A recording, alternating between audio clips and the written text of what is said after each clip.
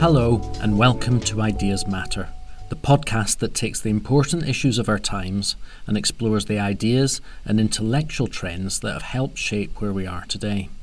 I'm Alistair Donald from the Battle of Ideas educational charity, which on June the 20th will host the event The Academy 2020 with a series of lectures and discussions exploring the theme Psychology and Democracy. This is the 10th year of the Academy, and while we cannot gather together in person at our normal Y Boston Lakes venue, and will no doubt miss the sociability of that occasion, we're very pleased to be able to offer the intellectual nourishment generated by the summer school, on this occasion getting together virtually in the form of an online event on Zoom. The lectures and book discussions will help place contemporary developments in a historical and philosophical context. At the moment, those in authority are extremely concerned about how to control the narrative and look to behavioural scientists and epidemiologists and the like to understand and shape collective behaviour. We'll be examining how psychological categories came to occupy such an important role in public life and why psychology has become an important and popular way of explaining the decisions and the supposed deficiencies of the general public. The full programme of talks and speakers and details of how to register can be found at theboi.co.uk. Head to the page Academy Online. There, you'll also find some books that we think will be helpful in situating the talks. One of those works is Sigmund Freud's Civilization and Its Discontents. And as a taster for the online event, and to help give some context to the discussions, here on this podcast we raid the archives of past Academy events and bring you the lecture Freud, the Unconscious and the Repressive Society, which looks at, amongst other things, the shift in Freud's work from a focus on the individual psyche to how some of those ideas could be applied at a wider level of society and culture. The lecturer is Dr. Michael Fitzpatrick.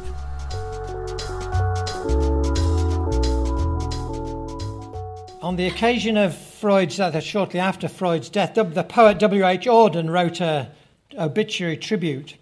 If often he was wrong and at times absurd, to us he is no more a person now, but a whole climate of opinion, under whom we conduct our different lives. I was recalled to that a couple of weeks ago, and I picked up a copy of Evening Standard on the tube, and I found an interview with the actor Daniel Radcliffe, who, as you probably know, has just got a new girlfriend who's 5 years older than him. I never understand men who are threatened by intelligent women, he says. Maybe it's a Freudian thing. My mum is a really intelligent, smart woman, feisty as hell, so that's always my basis of comparison.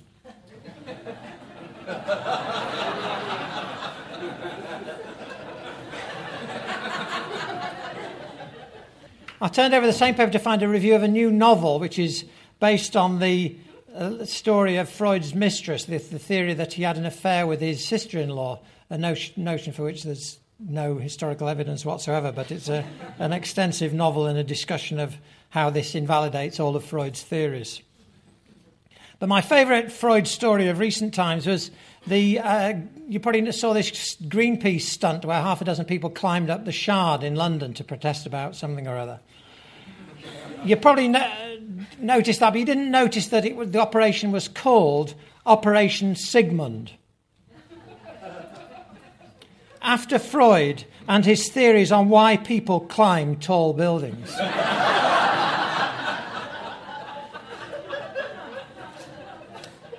I have to confess I indulged myself in a little quiet snigger to thinking that if one of them had fallen off the Shard and I'd have laughed about it, that would be what you'd call Schadenfreude.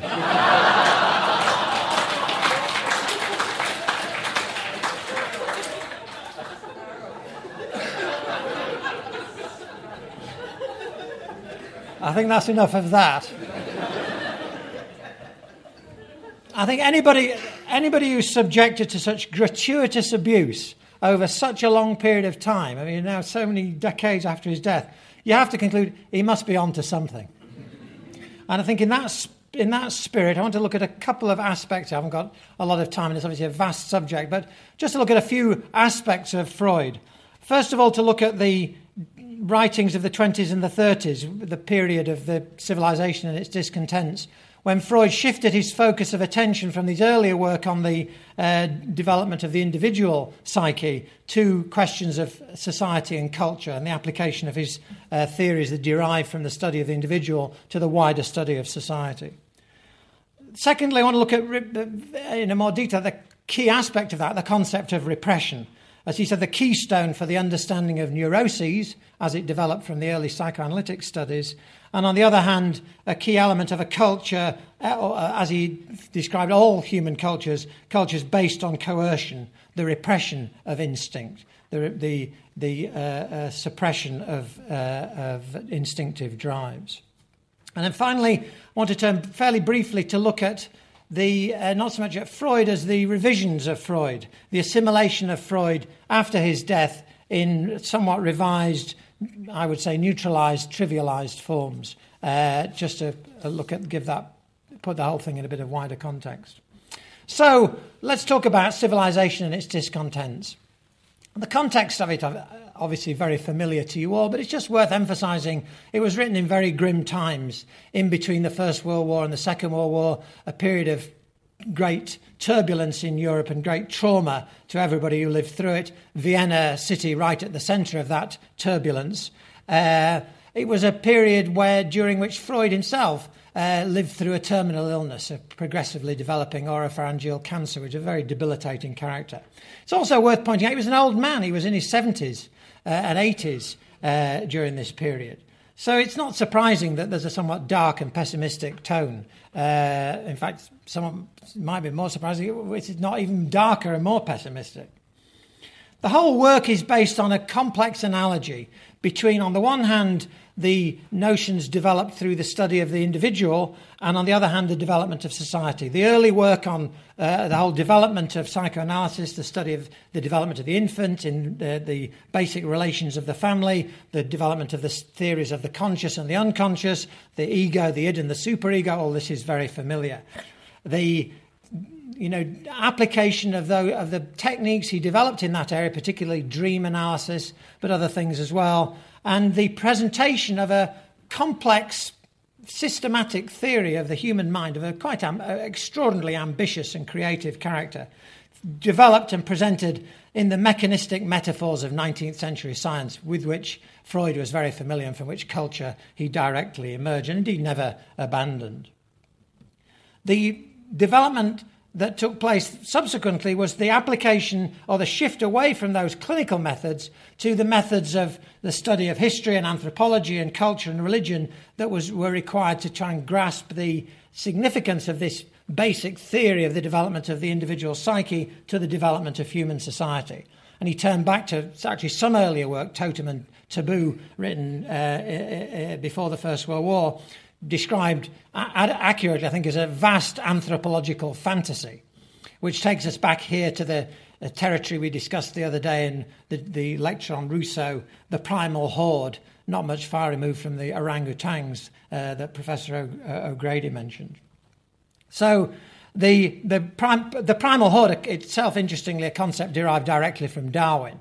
The basic idea of a primitive, primeval human society in which the group is actually not a vast horde, a small clan-sized group, which is dominated by a single alpha male, and in which the primal crime takes place, the murder of the father of the tribe, and the taking over of his sexual relationships that he'd previously monopolised.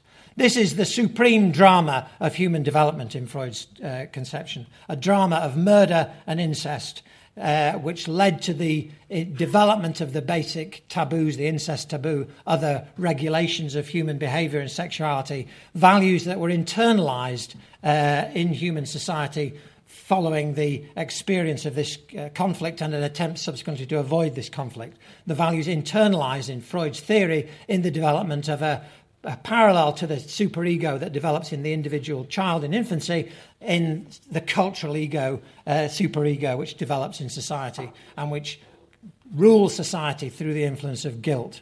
So you have this complex interlocking metaphors of the Oedipus complex in relation to childhood development and the primal crime in relation to the development of human society. And it has to be clearly recognised the methods used are entirely speculative and the results highly provisional, highly imaginative and creative and striking as the analysis is.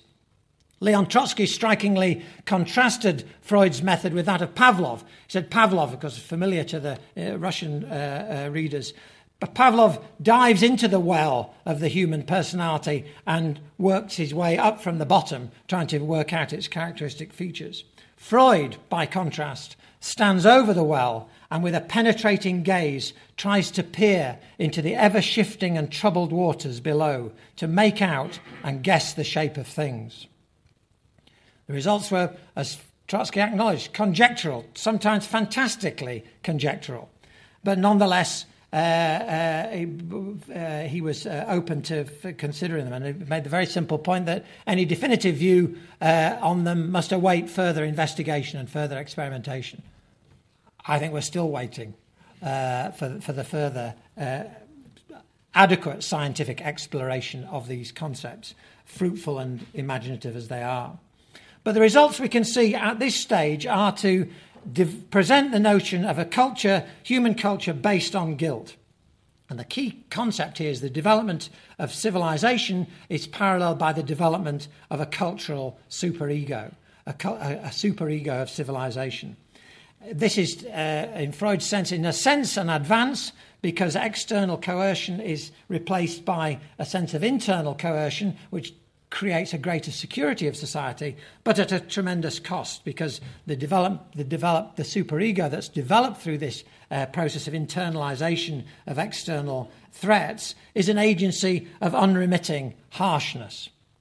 And this is very important to grasp this, the particular character of this superego, because it's often confused with the notion of conscience or blended with it, but the concept of the superego is not synonymous with conscience, although it may include it. The idea of conscience is a conscious, rational force that guides human behaviour. The superego is beyond reason, beyond the needs and the reach of reason. It's an unconscious process that's developed through the assimilation of human social and historical experience.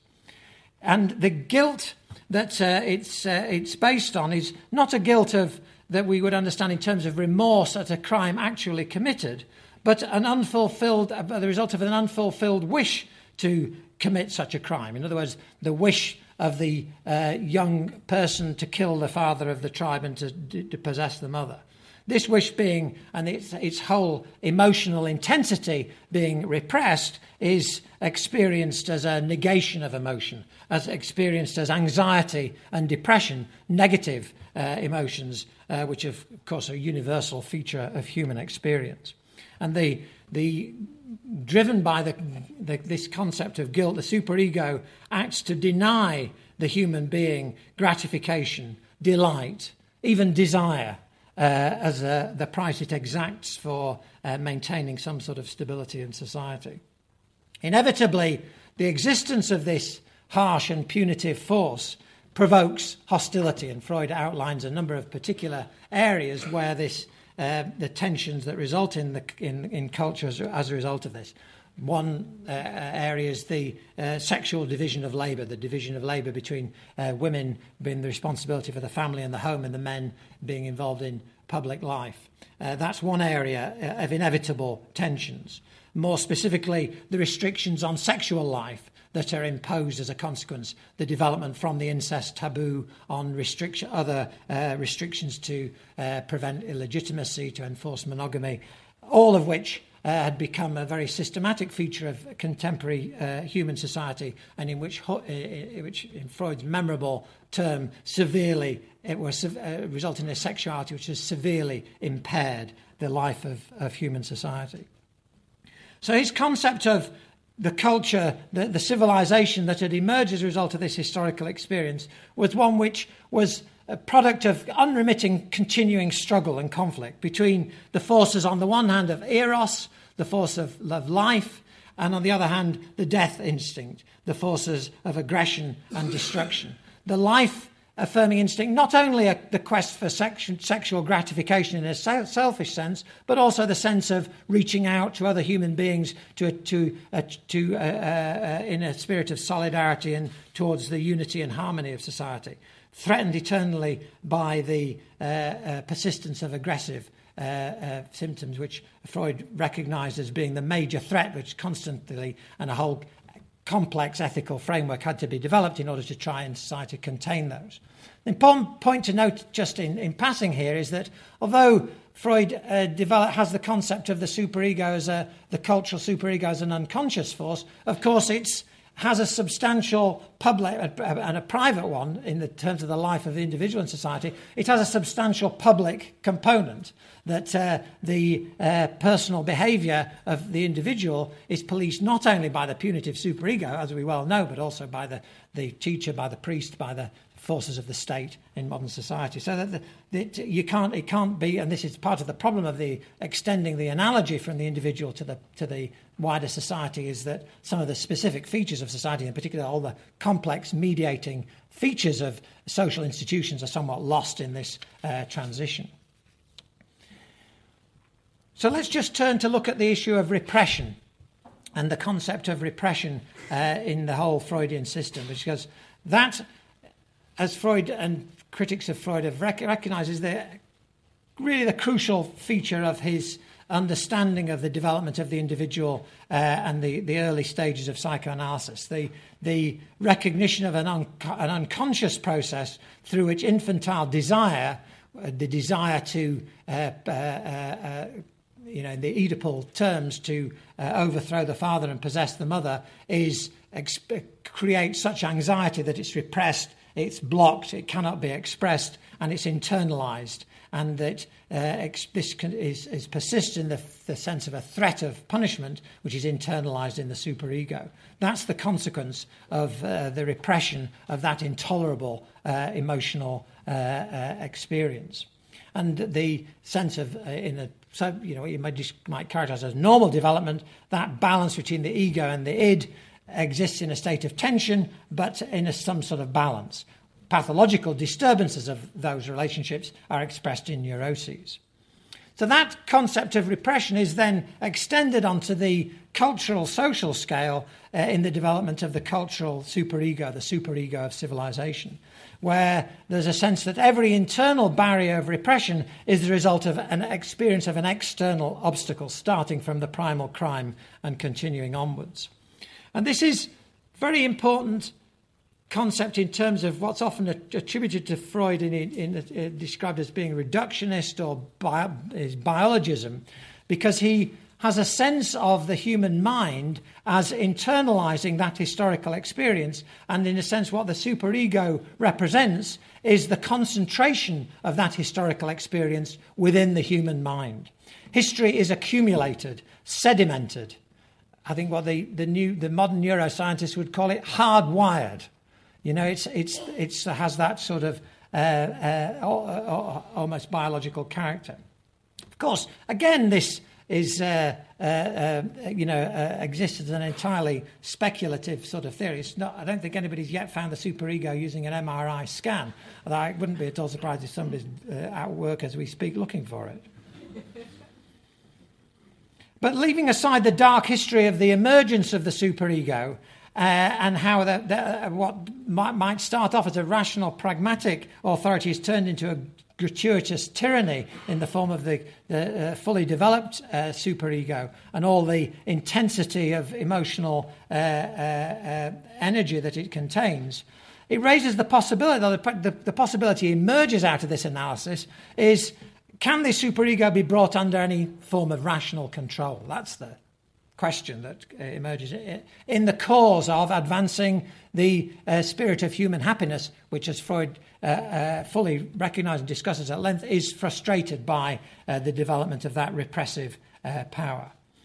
And Freud raises that question and gives a rather tentative and gentle but ultimately sceptical reply, that he is not really confident that there is a very much scope for bringing the intensity of these forces under control, and that the very least that you can derive from his analysis is that the human mind is a given of biology and history, and it's not to be lightly manipulated. I think that's the conclusion that really emerges. Not, I would say, that there's no scope for intervention in it, but it's not to be achieved lightly. I on that note, move to the third area of this discussion, the question of the revisionists, because that is precisely the focus of much of the controversy around Freud, actually during his life, but even more after it.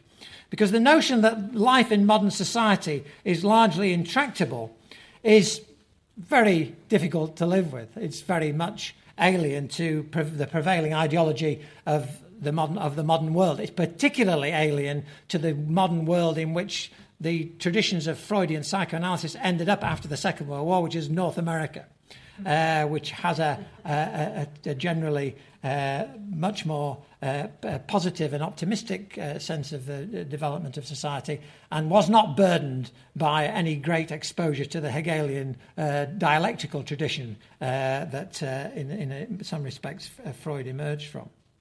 So, but it's quite interesting to note that although that questioning and challenging of Freud reached large-scale dimensions in the immediate post-war America, all the critiques, as many people have observed, go back to Alfred Adler, who was the first of the psychoanalytic brothers to part from Freud even before Jung in 1911. The first sort of major schism in the ranks of psychoanalysis were with Adler, who, of course, was significantly a social democratic politician of some significance. And Adler's key break with Freud took place around these fundamental issues of the role of repression, of infantile sexuality, of the Oedipus complex, which indeed has been the focus of much of the, obviously a tremendous amount of complicated disagreements, but the central issue always comes back to that. And the inclination to replace Freud's emphasis on the instinctual dynamic, the drive of the importance of biological drives in terms of the human personality and human society, with a greater emphasis on external and social factors, the elevation of the external over the internal factors, and the divorce of the one from the other in an increasingly one-sided way. And of course, the critics have always been particularly damning of Freud's reductionism, his biologism, his emphasis on, as I say, an instinct rather than social values, and rather neglected all the criticism tended to have a very one-sided way, and not to grasp the very subtle way in which Freud always had a sense of, as somebody says, peeling away the social norms to reveal the inner dynamic. Freud is always concerned about the interaction of the external and internal aspects of this process, both historically, culturally, but of course also in relation to the individual as well, but particularly in terms of this discussion, in terms of the historical, cultural issue. And so there's a striking contrast that you can see, and many people have drawn attention to this. On the one hand, you can see Freud, who was rather conservative politically, but theoretically radical, and willing to follow where his theoretical inclinations drew him into most views that were profoundly shocking on infantile sexuality and issues like that to contemporary society. But he was theoretically radical but politically conservative. The critics tended to be theoretically conservative but politically radical, or at least liberal, social democratic, a tendency which became much more influential in the post-war period when the post-Freudian psychoanalytic tradition became influential in the World Health Organization in relation to in England, even the Tavistock Clinic is associated with the post-war welfare state, but in the whole development of post-war American psychiatry, you see a shift in that direction, an abandonment of the basic fundamental theories of Freud, and a movement to kind of apply them in a liberal, reforming direction. Another contrast is also very striking here between, on the one hand, if you look at Freud in relation to the techniques of individual psychotherapy in relation to the individual, you see a marked therapeutic pessimism. You know, Freud, as he famously quoted as saying, the best you can say is that psychoanalytic therapy can replace a hysterical symptom with everyday unhappiness. You know, that was far from good enough for the post-war post-Freudian therapeutic optimists who had a sense of blurring the distinction between therapy and politics, as numerous people have said, to the detriment of both, because you ended up with a dumbed-down sort of, which of course the whole process of post-war, really all sorts of forms of psychotherapy reflect that influence, a sort of dumbed-down therapy with the notion that benign social reforming Great Society, all the way from the American Great Society to Sure Start, can implement the insights from psychology in a way which can deal with the fundamental psychological problems of the individual in modern society. As Christopher Lasch, one of the most prescient commentators on this whole trend, observed, this whole tradition lost Freud's most important insight, which is, in his view, the irreconcilable antagonism between culture and instinct, between society on the one hand and the drives of the individual human being on the other. And as he emphasised, it was not a question, as people tended to see it, merely abandoning the external constraints on human behaviour, which is in a way what the liberal tradition and developed in its fullest way in the sort of notion of the permissive society, abandon all restraints on human behaviour and that will solve all the problems. Far from it. What that tended to reinforce was the fragmented, narcissistic individualism that resulted from the wider social, political, economic structures of contemporary society. So I think that's the consequence of the subsequent developments of that in the post-war period. And just say in conclusion, going back to Auden, Freud was often wrong, sometimes absurd. And there's no doubt, I mean, I think, his involvement with Fleiss, for example, was a complete charlatan. The cocaine moment, I think, was a bit of a mistake. Some of the quarrels in the world of psychoanalysis weren't very edifying.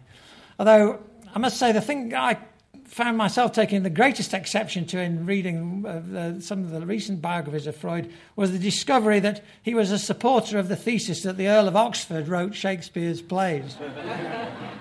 Which I think, I don't begrudge a man a bit of cocaine, but that's going a bit far. But looking back on Freud, in some respects, I think it's fair to acknowledge one of his greatest achievements. It is, in a way, what he's most popularly associated with, which is sexual liberation. That he was militant in challenging civilized sexual conventions. And that's had a liberalizing, beneficial effect on human society. But, and his role in that regard, vastly beyond what he would have anticipated. And you might say that is not without its adverse effects as well. But on balance, you'd say in the development of human happiness, I think he's made some significant contribution there. And so, drawing a balance on Freud, I would generally take a rather positive view and echo the view of his great biographer Ernest Jones, that he was a man who looked at the world without illusions, but with a warm humanitarian feeling. As Stuart Hughes, another astute commentator on Freud, observed, he confronted the facts of existence with a judicious combination of reason, realism, and humanity, and noted Freud's conspicuous courage, his courage to deny himself the consolation of religion and to defy religious convention in a very straightforward and positive way to the very end of his life. I think Freud summed up his own, the balance of his contribution, very well himself in The Future of an Illusion. I'll just read a brief statement from that by way of ending. We may insist as much as we like that the human intellect is weak in comparison with human instincts, and be right in doing so. But nevertheless, there is something peculiar about this weakness. The voice of intellect is a soft one, but it does not rest until it has gained a hearing. Ultimately, after endlessly repeated rebuffs, it succeeds. This is one of the few points in which one may be optimistic about the future of mankind, but in itself, it signifies not a little. And one can make it a starting point for yet other hopes. The primacy of intellect lies in the far, far, but still probably not infinite, distance. Thank you.